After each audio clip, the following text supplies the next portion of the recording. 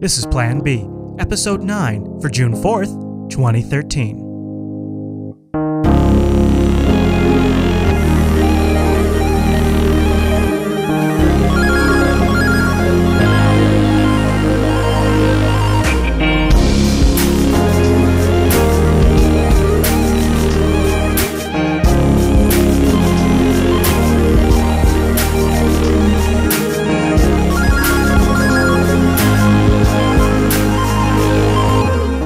And welcome to Plan B, Jupiter Broadcasting's weekly talk show contemplating the future and present of Bitcoin with insights for the novice, shop talk for the expert, and opinionated discussion for the interested observer of Bitcoin and related technologies. My name is Chris, and joining me every single week is my co-host, Drew. Hello. Hello, sir. Guess what? Big show? Big show today. Yep, today not only we have some great emails from our wonderful audience, and some news that we're going to have to get into and really sort of chew on. But we're going to invite Adam B. Levine on from the Let's Talk Bitcoin and Daily Bitcoin website. And we're going to talk about his thoughts on busting the information monopoly that the big media companies have and how Bitcoin could be our solution to save us all. So that'll be a good conversation. I'm not setting the bar too high there, do you think, Drew? No. Okay. Okay. You're okay. Well, why don't we start with the emails before we get into all that stuff. First off, it comes from Terrence, and by the way, you can email the show, planb@jupiterbroadcasting.com. Terrence says, "Gentlemen, I've been listening to Plan B from the start, and I really enjoy your show. I'm also a big fan of the Linux Action Show. I'm writing because I think you're missing a very important point regarding Mt. Gox and the Dwal account being seized by the Department of Homeland Security. I was pretty worked up about it, too, until I actually sat down and read the indictment. The main thing I got out of it is this. The case against Mt. Gox can't succeed unless the United States government officially recognizes Bitcoin as a legitimate currency in federal court. There is no way for the folks at Mt. Gox didn't see this coming. At the time they created their Wells Fargo account, they did not register with FinCEN as a currency exchange because Bitcoin was not a recognized currency." That's an interesting point. But it was only a matter of time until it was, which is why I believe they used a shell corporation to insulate themselves from any real damage when something finally did happen. The reason I think Mt. Gox knowingly took the risk is twofold. First, they didn't have deep enough pockets to weather the storm, and second, they're in a position to benefit from the most of the spike in the market that will happen when Bitcoin does become a recognized currency. I do agree that Mt. Gox owns too much of the market and the currency exchange should have more competition, or better yet, be decentralized entirely. But I do not think there are quite the strain and stain on the Bitcoin community that you suppose. Ultimately, they took a calculated risk that will move Bitcoin forward toward becoming a legitimate currency, and in the end, this will be a pivotal moment for Bitcoin. Just my 2 cents. Keep up the good work. So when I heard about this, Gox getting, or the Dwal account being closed, I mean, I thought that the money transmitter was like you're just converting. Not, it doesn't really matter what you're converting to, is what I kind of assume. So it sounds like he's saying that. I mean, maybe Mt. Gox put like a little pawn out there for the U.S. to go after as a proxy and not being able to attack them directly, and they're trying to like buy their time or something. Is that what Terrence is supposing is that the people that have one of the worst track records, well, I shouldn't say that at all, but they have a pretty bad track record in terms of incompetence and not being ready for the demands of the market. Now, you could argue that they just did the best effort they could, and it's just been whatever, roadblocks were in their way. But what Terrence is supposing is a mastermind-like level of chessmanship where Mt. Gox was thinking 13 or 14 steps ahead, where they knew that in several years or whatever that they would need to be in this position, so they lied on a legal form in order to force an issue. And that also then assumes that Mt. Gox would be willing to take all of this liability and the CEO of Mt. Gox specifically in order to push this issue forward. I think that is granting them too much goodwill and assuming too much good intent on their part. I think it was just them trying to make a quick buck and making a mistake. That's my impression, but I mean, I would love for Terrence to be right. What do you think, Drew? Yeah, I mean, I agree with you. So, I mean, it would be, I don't believe that they're really this forward thinking in this regard. I mean, that'd be some big strategy.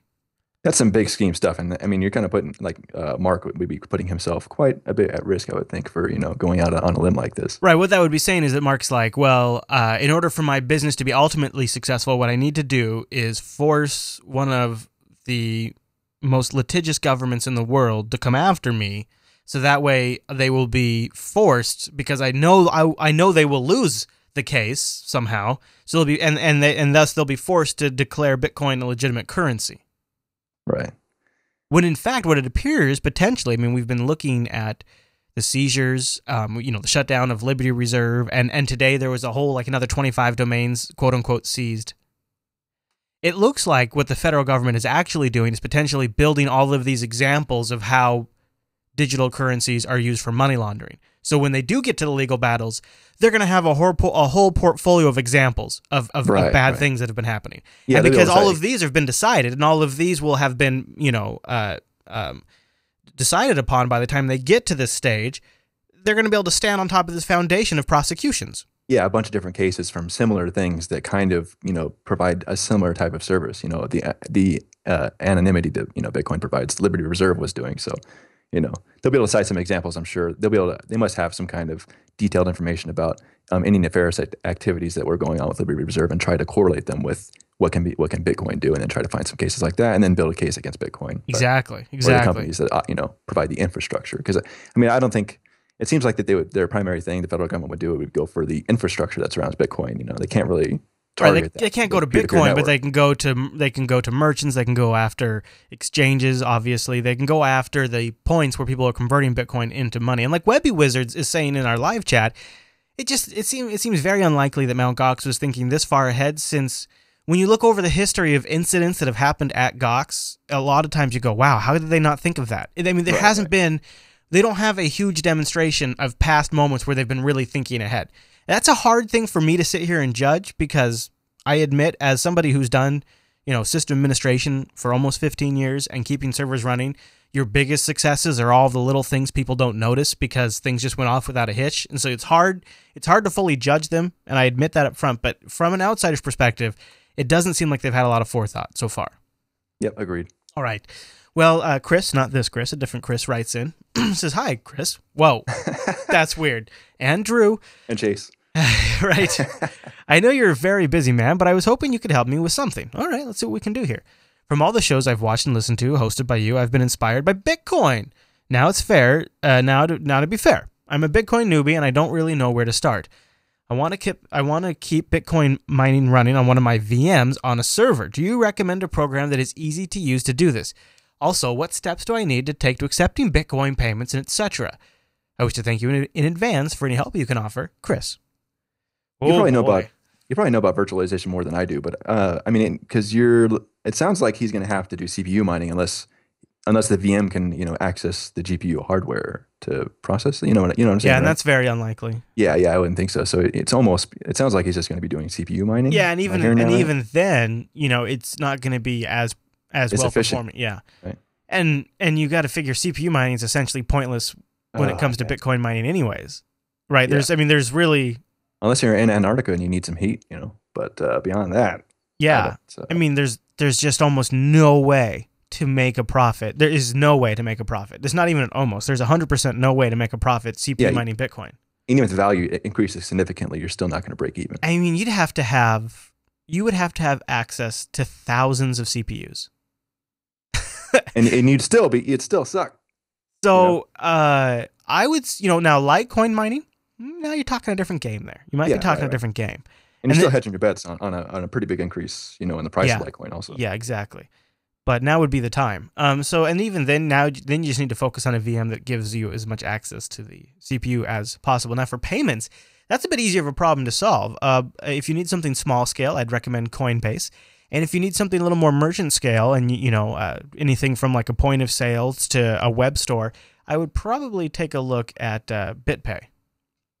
Right? Yep, those are the two I was thinking too. Yeah, and the one thing I've been continuing to get around to, but just have not gotten a chance, that BitPay does, is they even offer a sort of like a proxy offering to Amazon. So you can have an Amazon store on your website and accept Bitcoin. They will do the conversion and part of the order processing. I mean, that sounds That sounds awesome. So, Yeah, it's essentially a store that's fulfilled by Amazon, and you can accept bitcoins. I mean, yeah. that really They're seems working cool. a way to get to that point where it's almost from the beginning to the point, from beginning to end of the transaction. You're getting to that point in using Bitcoin. So they're almost there. These guys need to sponsor our show. That'd just be great. Plan Yeah. Plan B at jupiterbroadcasting.com. BitPay, contact us. Unknown emails us in, and he says, in what ways do you think the U.S. government would have to evolve if Bitcoin were to become the de facto currency? Also, should Bitcoin users welcome another financial collapse like the one in 2008? Whoa, that's heavy stuff. Welcome is, I don't think, the right word. Welcome is definitely, yeah. So let's start with the first part. How do you think the U.S. government would have to evolve if Bitcoin were to become the de facto currency? No deficit spending. Very little debt. Think about what a fully public ledger means to the United States government. It means that they have to actually tell you where they're spending their money. Well, that's true, but it also means when it came to tax time, there's no getting away from Uncle Sam. True, because they'd have a copy of that, and I guarantee you they would have some excellent blockchain parsing tools. Oh yeah, yeah. So I wouldn't necessarily say if someday Barack Obama woke up and said, and by the way, I mean, let's say we are definitely getting way out there on a ledge, but let's say one day Barry wakes up and he says, and he gets out of bed and he looks over at Michelle and the kids. Hello, everybody. I'm going to switch the United States to Bitcoin today. And then they look at them and they say, "Are they serious?" And he says, "Yeah, I'm serious. I'm switching to Bitcoin." I think that it necessarily wouldn't be the savior at that point. I mean, I think some of the benefits to Bitcoin is a little outside the system. True. Yeah. I mean, if the U.S. were to switch over to it, that would not be good.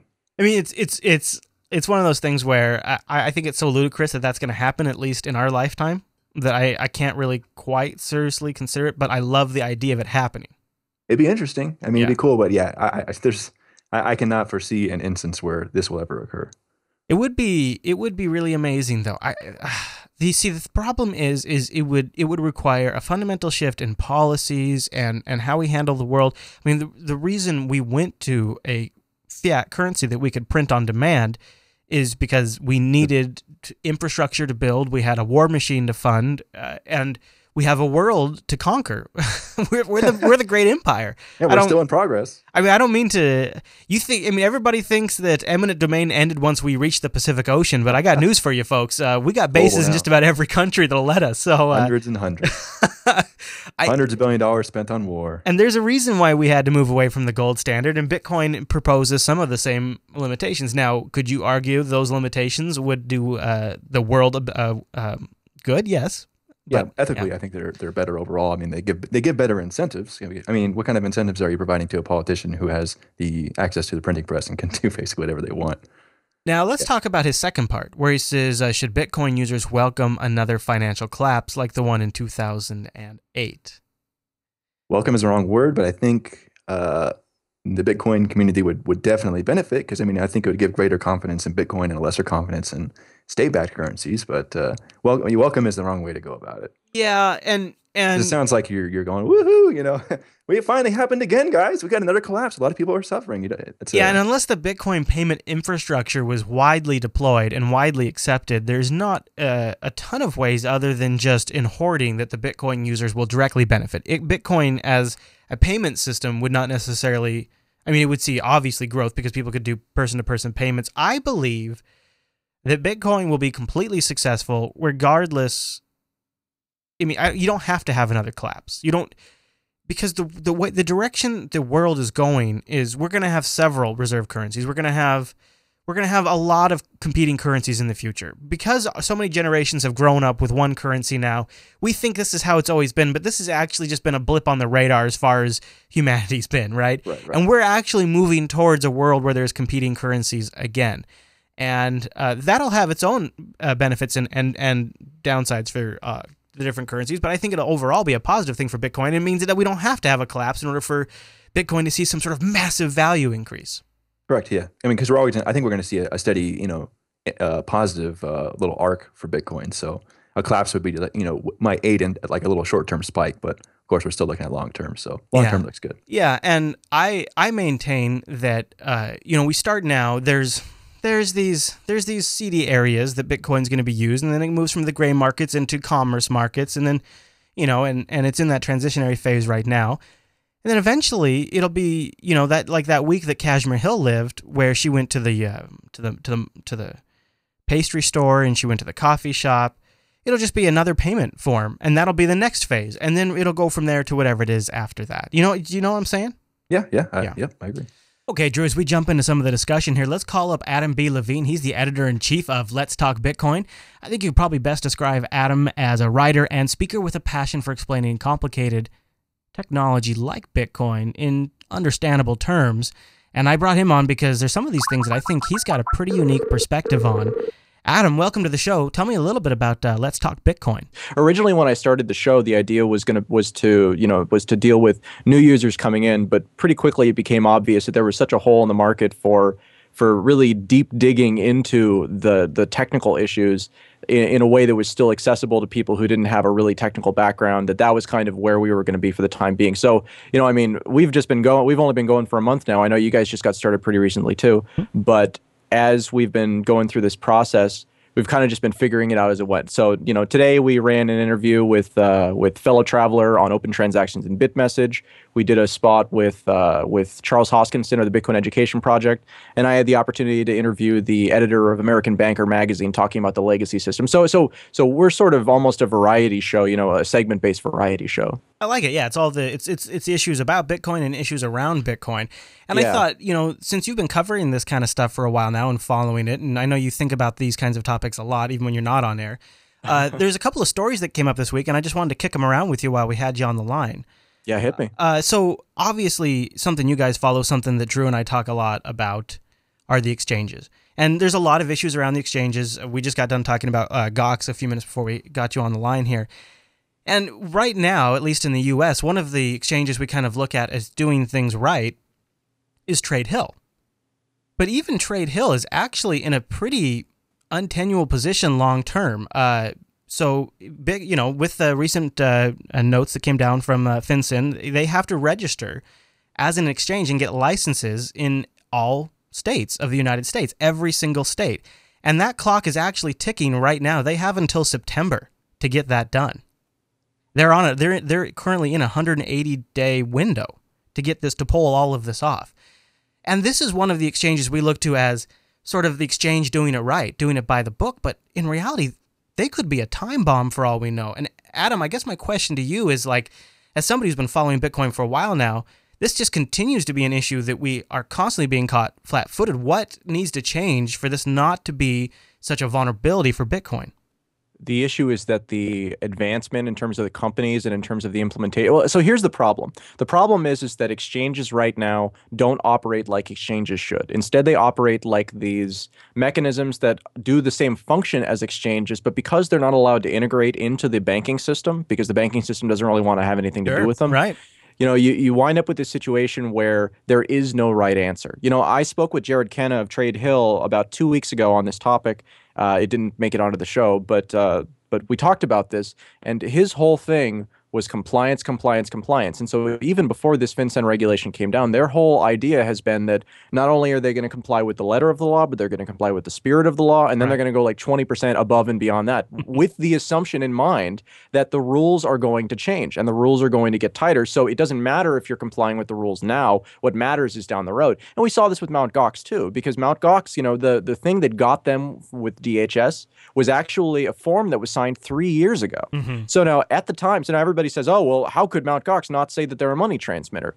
But, turns out 3 years ago, they weren't a money transmitter under that definition. And so it's this retroactive, not prosecution, but it's these retroactive actions where you do something and then like 2 years passes, the rules change, and they say, well, 2 years ago you did this thing and that's not allowed anymore. So I don't think that there is a right answer when it comes to these exchanges. Trade Hill also, in order to limit their liability, doesn't take any customers that are going to do less than $10,000 worth of transactions.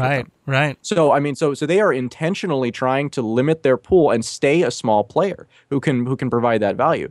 Now, at the Bitcoin 2013 conference, we saw so many different exchanges that were trying to start up, and many of them are starting up in the United States. Mm-hmm. And My feeling on that is that if you want to start an exchange, it has to be outside the U.S. We're going to talk with Constance Choi from Kraken about this on Friday's episode, actually, but who's the legal counsel for Kraken, another exchange that's coming up. But I mean, I just don't know how you do it because the rules aren't set. So how do you follow the rules? If we had, so we were when we were chatting with Amir Taki, one of the things that he said to us was, and this is very controversial, and he gets flamed on the Bitcoin Talk forums a lot, is he would say, screw the system. Bitcoin is bigger than the system. Don't play by their rules.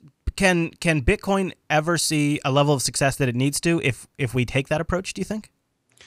Well, it depends on how you define success. If you're talking about it, well, okay, so here are the two sort of scenarios. The really bad scenario is it gets made illegal. I don't care how you implement that. You effectively say this is illegal, and that caps the price at a certain relatively lower number just because the pool of people who are going to be available to use it shrinks a lot. Right. Now, the supply shrinks a lot too. So if your metric is, dollar figures, then probably not. If your metric is use and being an alternative that is functional, then yeah, I mean, even in the illegal scenario, it still can function in that way because you can't really get rid of it as without going to everybody's computer and, actually taking it off their computer. It's a very difficult process, even more so, I would argue, than, gold confiscation or something like that in this day and age. Yeah.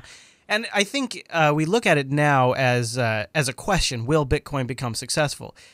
But I suspect, and we're going to talk about one of these technologies later in the show, but you had a talk at the Bitcoin conference, the 2013 Future of Payments, where the title of it essentially is YouTube is broken, and you were bringing to light, very, very eloquently so, some problems that new media and new content producers face in monetizing their content. And Bitcoin seems to provide some fundamental solutions to that industry. And I'd be willing to bet there are hundreds of other industries just like it, that just the very aspect that it's a currency that is born of a digital nature, it can solve problems that we have been struggling with for very long. So I'd like to change gears and talk about that for a second with you. And specifically during your talk, you mentioned how you do a couple of things that are a little counterintuitive, I think, to a lot of content producers. Number one, you do a payment address for every show you post. You generate a brand new Bitcoin address for every single episode post, and then you put a widget on that page that publicly displays how many donations you've gotten for that episode. Can you tell me why you would do that? Because I think a lot of people listening, that sounds like sort of putting your secret sauce right out on the public for display.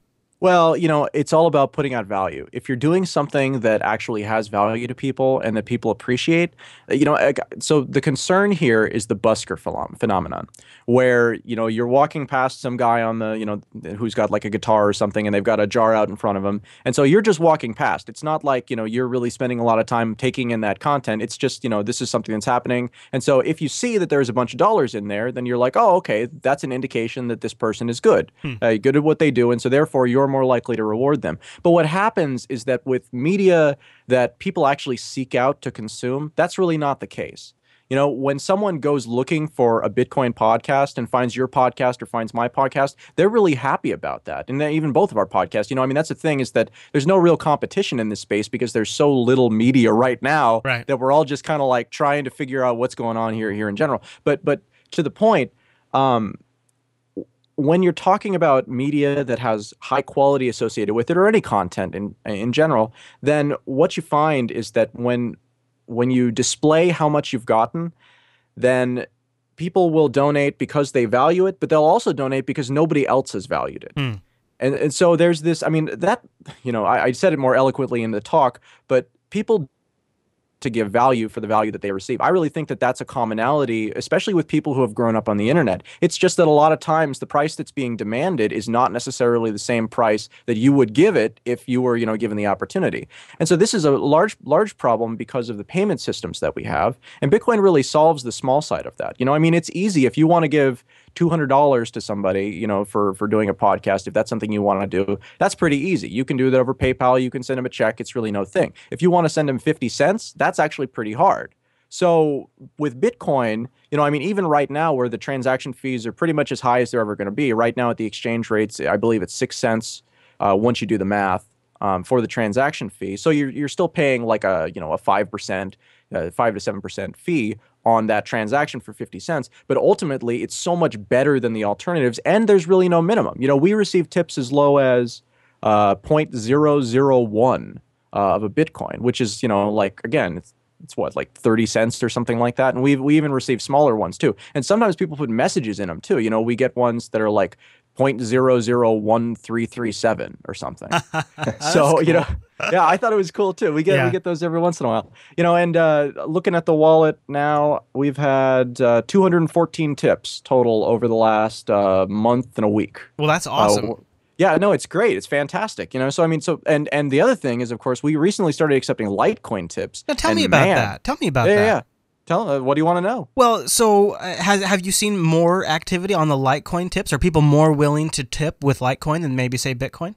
I'm looking at it right now. We have 23 tips that have come in from Litecoin, and but the largest tips we have received have been Litecoin tips. Interesting. We have two largest ones because numerically they're quite large. So we received a tip, I think 2 episodes ago, for 100 Litecoins. Wow. Yeah, no, I mean, it's great, and that's really the thing, is that when you don't tell people what to give you, instead you just say, this is what we're doing. It takes a lot of time and we spend a lot of effort on it. Right. If you want to give us some compensation, then go ahead and send whatever you can. Then they legitimately do. And so the most common ones that we get are like 0.1, 0.001, and then a third would be 1 Bitcoin, and that's actually a fairly common donation that we get. So I kind of want to put it in perspective for the audience, because you and I think you said you've been doing podcasts since about 2005, 2006, about the same time I have, and I tell you, people really don't know actually how difficult it is to monetize this kind of stuff. Now, this is what I do for a full-time living, but it's taken me about 7 years to get it to the point to be able to do that, and I'm talking 7 years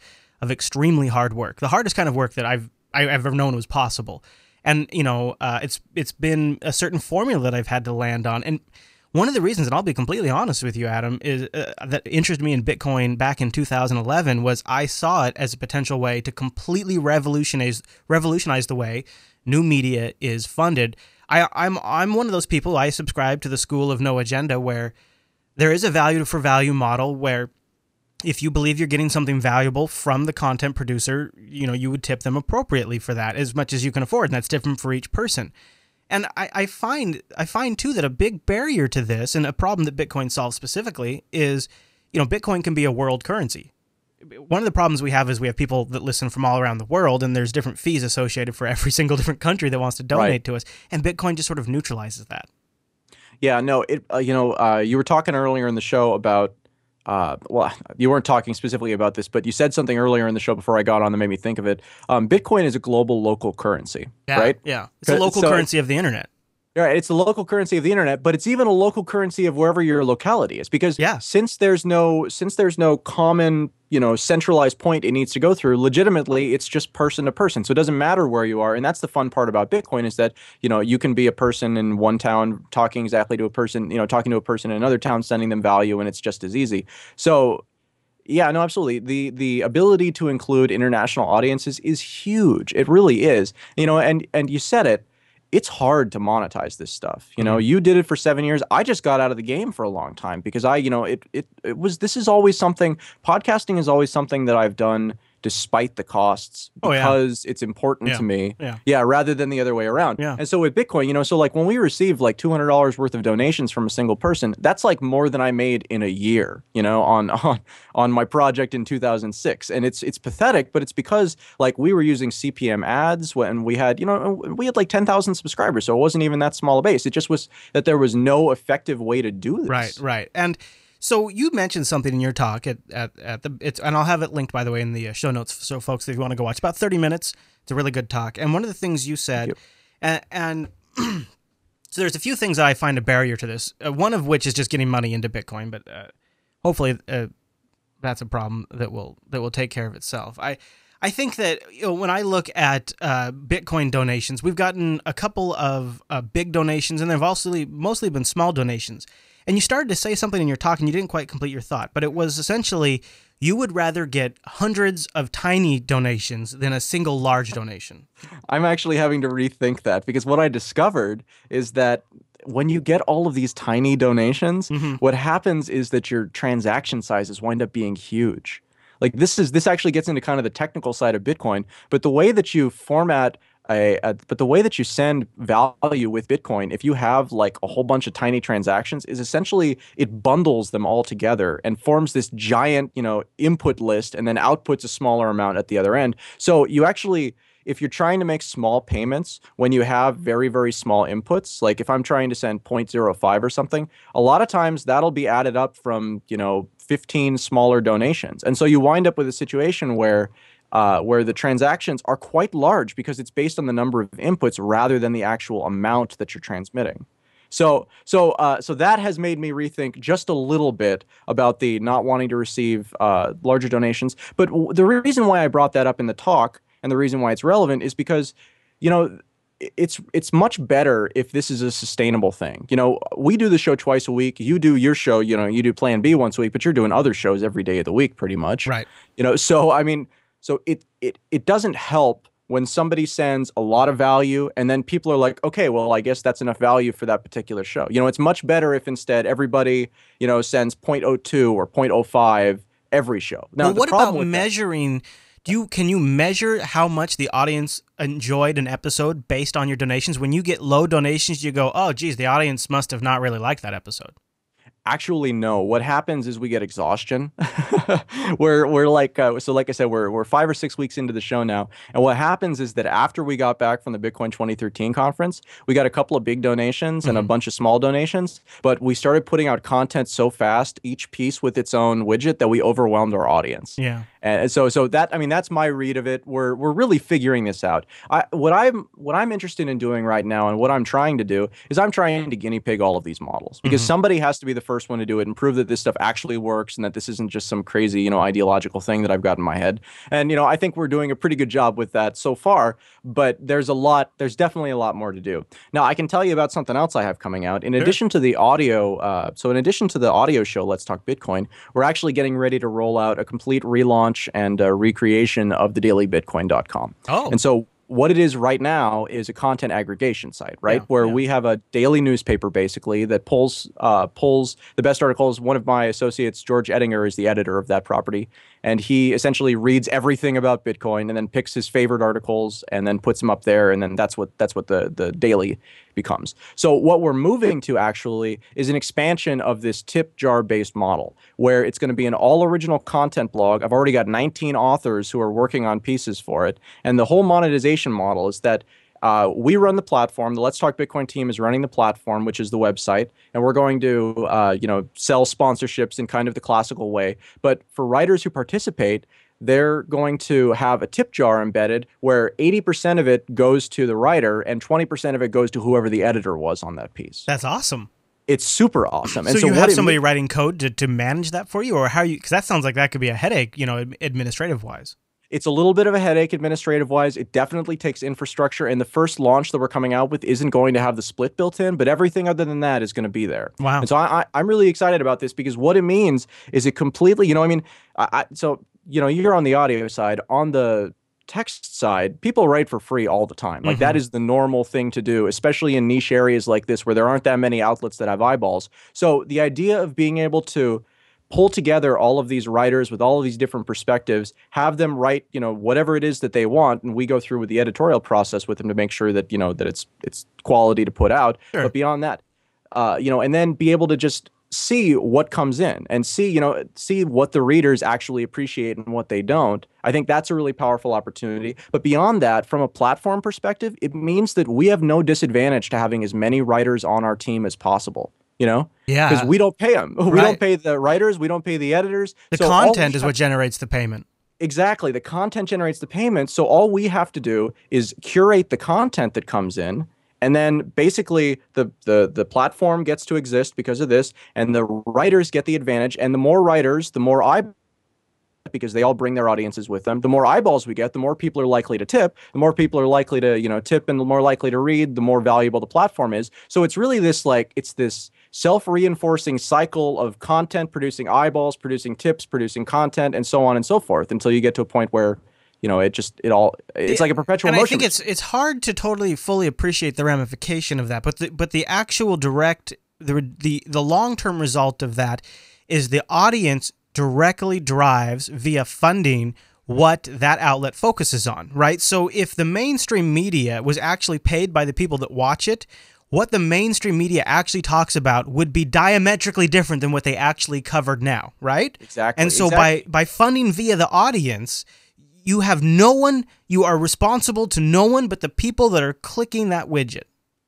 That's exactly right. And because of that, because it's the audience driving the content, it means that the sponsors are actually secondary. It means that the sponsors for the platform, they have no pull whatsoever because they're not, because the content is completely irrelevant as far as they're concerned. All they are is the infrastructure cost. So this is how I've structured my podcasting network, but there's, I've always done this with traditional payment methods, and all of my sponsor agreements are through traditional payment methods. And Bitcoin has always been sort of the missing piece to directly connect me with the payment provider.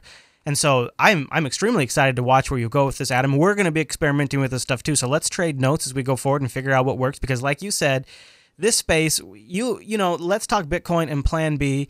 We are here so early in this that we have not, this is not competition at all. We have not even seen competition yet. Competition will come much further down the road. Right now, I say let's trade notes back and forth on this because I think once we figure this out, people will follow that model. And this is just going to be one more thing that drives Bitcoin adoption.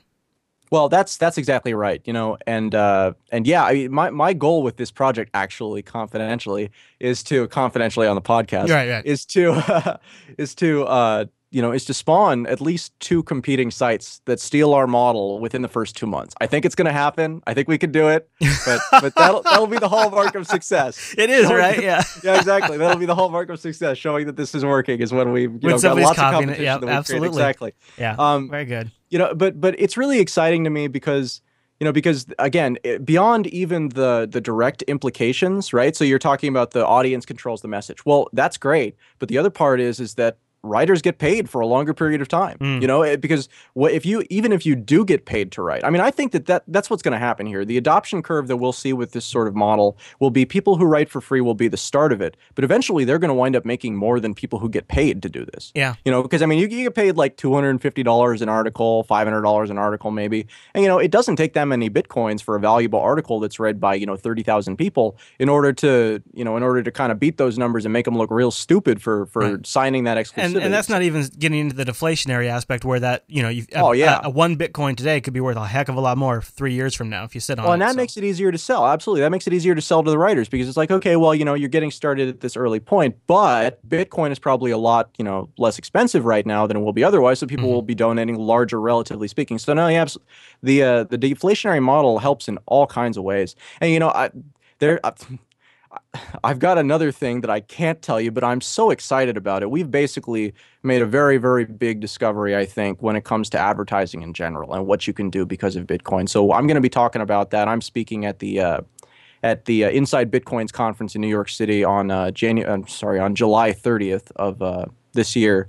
And I'm really hoping that it'll be ready and I can roll it out at that point. Because if we can do that, then I think that we really will have a killer app for Bitcoin that will reinvent the space entirely. That'll be huge. That's definitely something that'll have my attention because we've been talking with sponsors. I know you guys have too. And it's one of those things where I feel like I'm doing a lot of the legwork in figuring out how to do sponsor agreements was a lot easier when we were doing it in dollars. Now that we're talking in Bitcoin figures, it's a lot harder because sometimes just at the beginning of the conversation and the end of the conversation, that figure that was originally quoted is much different. So I'm very cautious on how to approach this, but I'm very fascinated by it. Let me tell you a secret. So the trick to selling sponsorships is to offer a Bitcoin price and a US dollar price and make the US dollar price more expensive. I mean, seriously, that's it. Yeah, you're right. Right. That makes a lot of sense. Actually, you're gonna, it's all about incentives. You put the right incentives out there, and people, if they're interested in what you're doing, then they'll start with the US dollar price, and then they'll go for the Bitcoin price for the savings. Mm-hmm. And it's really, in a way, it's trying to encourage, keeping everything Bitcoin. It's a Bitcoin show. I want the sponsorships to be done in Bitcoin and all of that. And I think in any form it is, if it's writing, if it's podcasting, Bitcoin is going to pay a lot of people who otherwise wouldn't have had a voice in the past. So I'm excited to watch where you guys are going with it. I'm excited to see where we're gonna go with it. Adam, is there anything else you want to touch on before we let you go? Yeah, absolutely. Actually, there is. Yeah, There's do one it. more thing. Totally. So I was at the Bitcoin conference, right? And so the last night I was there, I wound up having dinner with the videographers from Red Pill Recording, Oh, who okay. filmed about half of the talks at the Bitcoin conference. And I talked to them about about this concept of, and turns out that they had been comped tickets, but they weren't actually being paid for any of the things that they were doing, and so they didn't really know when they were going to get the videos out because there wasn't really any incentive. So I was Yeah. like, well, you should just put a QR code with your Bitcoin payment address on the videos for a short period of time so that people who want to give you value for the value that you're bringing them, because people were just chomping at the bit to get these talks from the conference, Yeah. and they were about a week late in coming. Yeah. So they did that and got them out faster than they would have otherwise. And the last time I checked, they'd collected more than 3 Bitcoins worth of donations in about a week. No kidding. Yeah, Yeah. I've been thinking about doing like a little QR code on our. So the two things that bother me right now about Bitcoin in a very big way as a publisher is, and you've said this yourself too, the QR code. The QR code is ugly, right? But the other thing you've said is that Bitcoin address is hairy. It's nasty, and Yeah. I don't like the way it looks. You can't read it on air. In an audio form, it's completely awful. It's about as bad as it can get. Yep. And I wish there was like short URLs. I wish I could say bit.ly/plan B, and I wish that would work. So I've thought about putting the QR code on my screen, but honestly, my sense of taste is holding me back from doing it. But it sounds like it might be worth it. I think it is. I mean, I really think that's the lesson here, is that, we have to get over this idea that asking for money is wrong, because it's not. Right. I mean, ultimately, we ask for money anyways. This is like even a less personalized way to do it. So actually, we just started releasing our shows, our audio shows on YouTube, and we've been putting QR codes on it. So they're not different QR codes than we have going to the regular show. So I can't tell which donations are coming in from that versus the other. But I don't see a downside to having it. And honestly, after seeing, that 3 Bitcoins was from more than 40 donors. So, those are big numbers for tips on something like that. And that was, I believe, the first implementation of a YouTube QR, tip widget. Well, that's awesome. Sort of thing. Yeah, because and I was going to say earlier, I would rather have 100 small donations than one really large donation, because it lets me know that 100 people appreciated the content instead of one person. Right. I mean, there's definitely an element of that, the feedback element, as far as, being able to say, oh, yeah, well, that's something that people obviously really like. And we get those too. I downplayed that, but there definitely are episodes. It's not so much about the episodes that people don't appreciate as it is about the ones that they so obviously do. Our Ripple episode, for example, people went nuts over that, because we had a half-hour interview with the chief cryptographer, David Schwartz. And, that one got a lot of small donations. Numerically, actually, it was quite similar to other shows in terms of the amount that was donated totally, but the number was much higher. So there are definitely all these rich metrics that you can kind of get into. Yeah, exactly. Yeah, and it'd be interesting too to down the road you could have one address on the video version, one address on the audio version, right? And then you could, as a publisher, determine which ones actually generate you the revenue, so where I should actually be focusing my efforts. Adam, I have a feeling we're just at the very beginning of all of the discussions that can be had around this stuff. So keep up the awesome work you're doing over at letstalkbitcoin.com and the Daily Bitcoin. We'll be sure to keep an eye out there for the changes coming to the Daily Bitcoin. Sounds pretty exciting. Hey, absolutely. And thanks a lot for having me on Plan B. All right, Adam. We'll talk to you soon. Have a good one. Later, Chris. Bye. All right, Mr. Drew, what do you say we move on with some of the discussion topics that we have? Yeah, let's go. All right, so I wanted to bust a little, this. It's something I've thought about, and now it's been put into writing. And I don't actually know if I want to say bust a myth, because there's actually something I think there's a little legitimacy to this. So there was an article that ran this last week, and it was by security advisor Roger Grims. I don't know if you're familiar with his name, but I think we've covered him on TechSnap a couple of times. And he wrote this long post over at InfoWorld saying that the Liberty Reserve debacle casts a new light on Bitcoin, which reminds us we cannot trust e-currencies. Not just Bitcoin, but all of them. You can't trust any of them, Drew. Ever. No, apparently. and now here's the problem. I can't actually necessarily think of counter arguments to his points. Number one, in the real world, if you lose your credit card, checkbook, or even a bank account, or say like your login password to your bank account, your money isn't gone. In fact, there are lots of services and laws to protect your money. Not so in the e-currency world. If you lose your login to blockchain, you lose your Bitcoins, they're gone.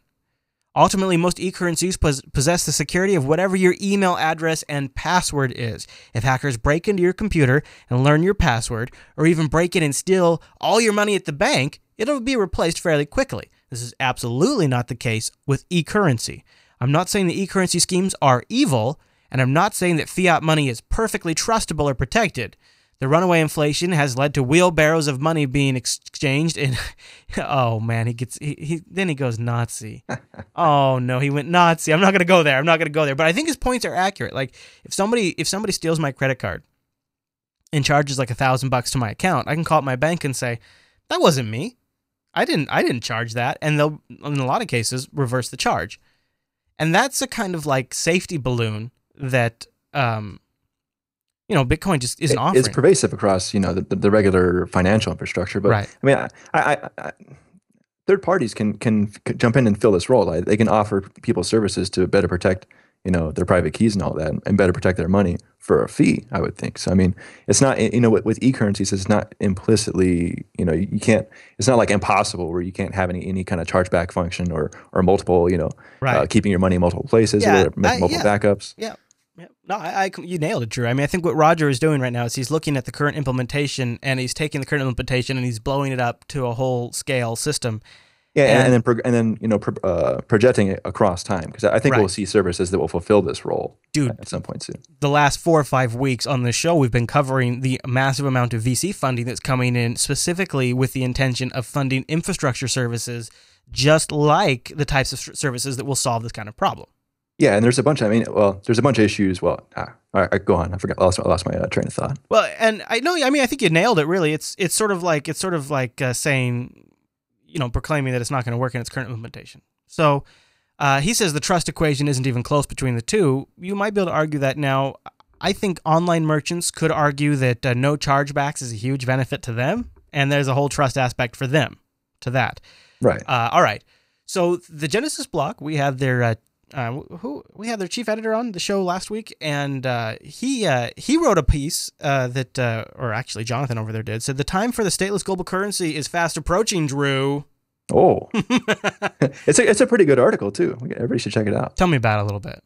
So I have a couple quotes in here that might give some information, to give you a good general view of the current monetary system. But one of the earlier quotes was he says. The committee, what she was talking about was the open market something committee from the Federal Reserve. So that committee has chosen to grow its balance sheet by $85 billion per month. So remember, a week or two ago, we were asking, how much is the Federal Reserve actually injecting money into the federal government for that? But right, $85 billion a month is the total. Yeah, per month, to well over $3 trillion in total by monetizing U.S. Treasury and agency debt. Accordingly, the long-term outlook for the value of USD will be subject not only to the supply of new money, but also bubbles caused by synthetic support for state-favored asset classes and record-high national debt, like the housing market. Right, and so what that's saying is that the Federal Reserve is printing a ton of money, but it's different than it's been in the past. We're not actually printing dollars and then distributing dollars out into the economy.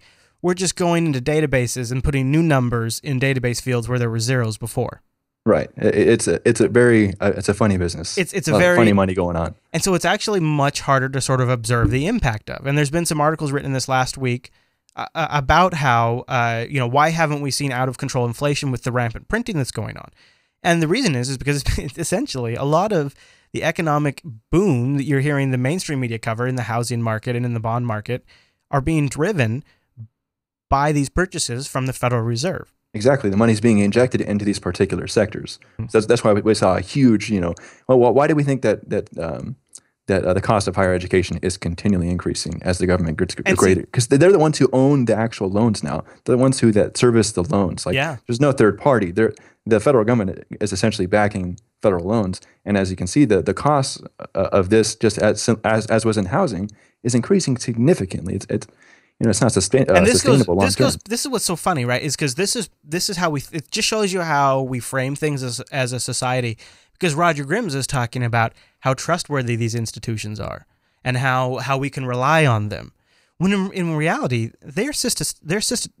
I guess the better way to put it is they're chipping away at the foundation of our economy right now. they are responsible for one of the biggest bubbles that could burst, the bond bubble. I mean, that could make 2008 look like a minor event. True, okay, yeah. so to say you can trust these organizations, I think is potentially, I don't want to call Roger Grimes naive, but I don't think he's thinking about the track record that companies like HSBC have, and how in reality we're all kind of end up in a bad spot. I mean, our wasn't that LIBOR scandal a little internal thing amongst large banks, their lending rate, interest rate between banks, where they would agree upon an exchange rate between each other. Yeah. Mm-hmm. Yeah, mm-hmm. They could just make that up. And also the thing about money being injected or bond purchases is that the money is being distributed by banks. So that's the first point at which they're kind of entering the economy. And before they percolate the economy, I guess, trillions of dollars, they're going through that single pipeline. So at the point at which the money from banks is being invested in or taken out in loans and being spent on certain processes, that money has that amount of value there. But once that money kind of percolates across the entire economy, the money that has been recently injected decreases the overall value of everybody else's money. So the people who are getting the greatest benefit by creating money are the people who are actually divvying it up, like the banks, and distributing it and injecting it in the market. Because they're having it at a higher value than it has later on once it actually makes its way through the economy. Don't you feel like this will be one of the areas where history judges our society at its current point the most harshest? Is that in a what are they doing? in a historic record low interest rate for like 7 years straight now, or I think,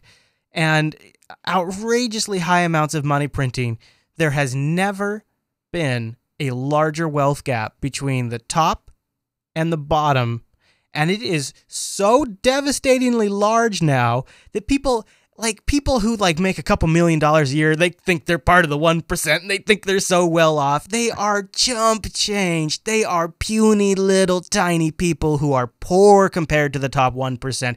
Never have we had such disparity ever. Look at what it is now. Go Google this. Huge. And history's going to look back at this, and it is going to judge harshly. And the whole system is set up to encourage this. And honestly, I think this is why a lot of people like me are sort of hopeful that cryptocurrencies and things like Bitcoin can be successful, because it's sort of changing it up. It's removing the power directly from those people. I don't think in my lifetime it's going to be completely removed, but it's at least shifting some of the power. Yeah, it's moving in. It's a side economy in a sense, right? It's like a shadow economy. Pretty much, in a way. I mean, and it's getting rid of, like I always keep saying, it's getting rid of the need for borders. So countries, certain regulations within these geographical areas, they're mostly, I mean, a lot of these things are just arbitrary. Somebody made this rule, here it is. So you have these hurdles that you have to jump through to, right. Exchange value across you sent your money across this imaginary line that we drew on this map that we all just pretend like is a real line. Yeah, that's an extra 5% cut for me on that transaction. So you remember last week we were talking a little bit how there was some hubbub going on the Litecoin mining pools about potential issues and them getting the Litecoin developers involved? Yeah, so they weren't talking about the Litecoin infrastructure itself, but there was a bug within the mining software that was being run on We Mine LTC, and I think LitecoinPool.org and a couple of different pools. So there was fake miners, and they were clocking up to 150 mega hashes for 3 to 4 days. They said they suspect that more cheaters were involved in the past few days, and they could have been at least partially to blame for the pool's bad luck. Right, because a lot of these pools were not finding many blocks, so these guys are getting paid for the shares that they're contributing, and but they're kind of forging those shares, I believe, is what was going on. That's interesting. They even called out one of the miners, Crypto Power. Yeah, right. They put his I think his Litecoin address in the article as well, or on the Bitcoin or the forum post there. Jeez Louise. But people were just jacking up their hash rates and getting some dinero that way. But because it's already been fixed, so the devs already fixed it, and they're working on getting a bunch of other pools, any pools that were affected that are actually running the buggy software. So multiple pools are running this buggy software, huh? Pretty much, yeah. And they fixed it pretty quick. So, I mean, that's a good sign for them getting in touch with the Litecoin devs and all that. They did work. Yeah, they worked well together. Yeah. And we'll see, I hope Litecoin sees some activity, because it does seem people are a little more, it sounds like people are a little more generous with Litecoin. Speaking of things that are not looking up, Mt. Gox, after some discussions, I guess Technocash, the Australian service that helped fund your Mt. Gox account, they are going to, quote unquote, they have decided that Australian customers will no longer be able to deposit or withdraw funds in Australian dollars using Technocash beginning June 15th. So if that's what your funding method, you got a couple of days to get it out. Yeah, I don't know how pervasive that is in Australia, but I mean, that's just like another negative blow for the Gox. Man, no kidding, right? It's like every week, right? Because every week we have something like this, something going on. Gox is like just taking one blow after another. Starting to become the underdog. I know, right? Maybe in 5 years they'll be like, come on, Gox, we need you back. Yeah. All right. Well, there's one thing I wanted to give a special mention to this week as we kind of wind down the Plan B show. Something that when I was coming back into Bitcoin, because people who maybe haven't followed since the beginning of the show, I was very, very passionate about Bitcoin for a long time. I set up a mining setup at home of multiple rigs, and then I had one just catastrophic, embarrassing failure after another that kind of just said, all right, I'm putting this on hold, and I put it on the shelf. And when I came back, I discovered this incredible service called Bitcoin Tip on Reddit. Are you familiar with Bitcoin Tip, Drew? Yeah, I've seen some stuff about it. I haven't used it, though. Yeah, you might have seen it if you're hanging out in like the Bitcoin subreddit, and people will have some sort of insightful comment, and then somebody will tip that person in Bitcoin using the comments. You just leave a comment, say Bitcoin tip, and you give the person's name, and then it gives that person Bitcoins. It's a bot that lives on Reddit, and it trolls through I guess I shouldn't say troll, but it reads through all the comments. And it looks at the strings of text and sees a specific set. It's a way to pass Bitcoins back and forth on Reddit as a thank you for good content, either a story link or just comments. And they've reached the 1 year mark yesterday. So happy cake day to the Bitcoin Tip bot. And I just wanted to just kind of direct people over there, because one of the things that's happened recently is now you can Bitcoin tip people site-wide. And the way it works is you just sort of pre-charge a little Bitcoin account, and you can withdraw at any time if you want. And then you tip people. If they don't claim it within 30 days, you get the Bitcoin amount back. And the way that works is they get a message if you tip them, and then it's essentially, if you do it in the right circumstance, it's people can have absolutely zero interest in Bitcoin until they have some. True. Yeah. It might be something to spark, like they had the little tabs where people were giving tips with a little Bitcoin address thing in there, as we were talking about a couple weeks ago. Yeah. And so I really like this service because it's a great way to sort of spread the Bitcoin word. And they've even got, I don't know if they have it linked here in their, I think they have like a website over at bitcointip.com or something like that, where you can actually see like which threads are generating money, and some actually generate like, there's a couple of threads that have generated like $30-$60 in the last couple of weeks. Oh, here we go. So if you go over to bitcointip.com, I think bitcointip.net. That's what you do. No, I don't know where you go. Anyways, but there is a link. You can find a thread somewhere where they actually are tracking how much revenue different Reddit threads make now that it's been turned on all across Reddit. That's cool. And when I checked yesterday, in the last 3 or 4 days, there's as much as $40 on one thread have been given in USD equivalents in Bitcoin. That's awesome. Yes. Yeah, this stuff's going to be way more pervasive. It's going to be really cool to see how, because, for the Bitcoin tip kind of thing to get outside of Reddit and go to other applications, it's going to be cool to see, pretty clearly how much people value this relative to that. So go check out bitcointip.reddit.com if you're curious about that. You can go pre-fund a little account. I've been using it for a while. It's just a nice way to say thanks to people who spread links about our shows in the subreddits and things like that. It's just a nice way to say, hey, great contribution. You know what I mean? So yes, sir.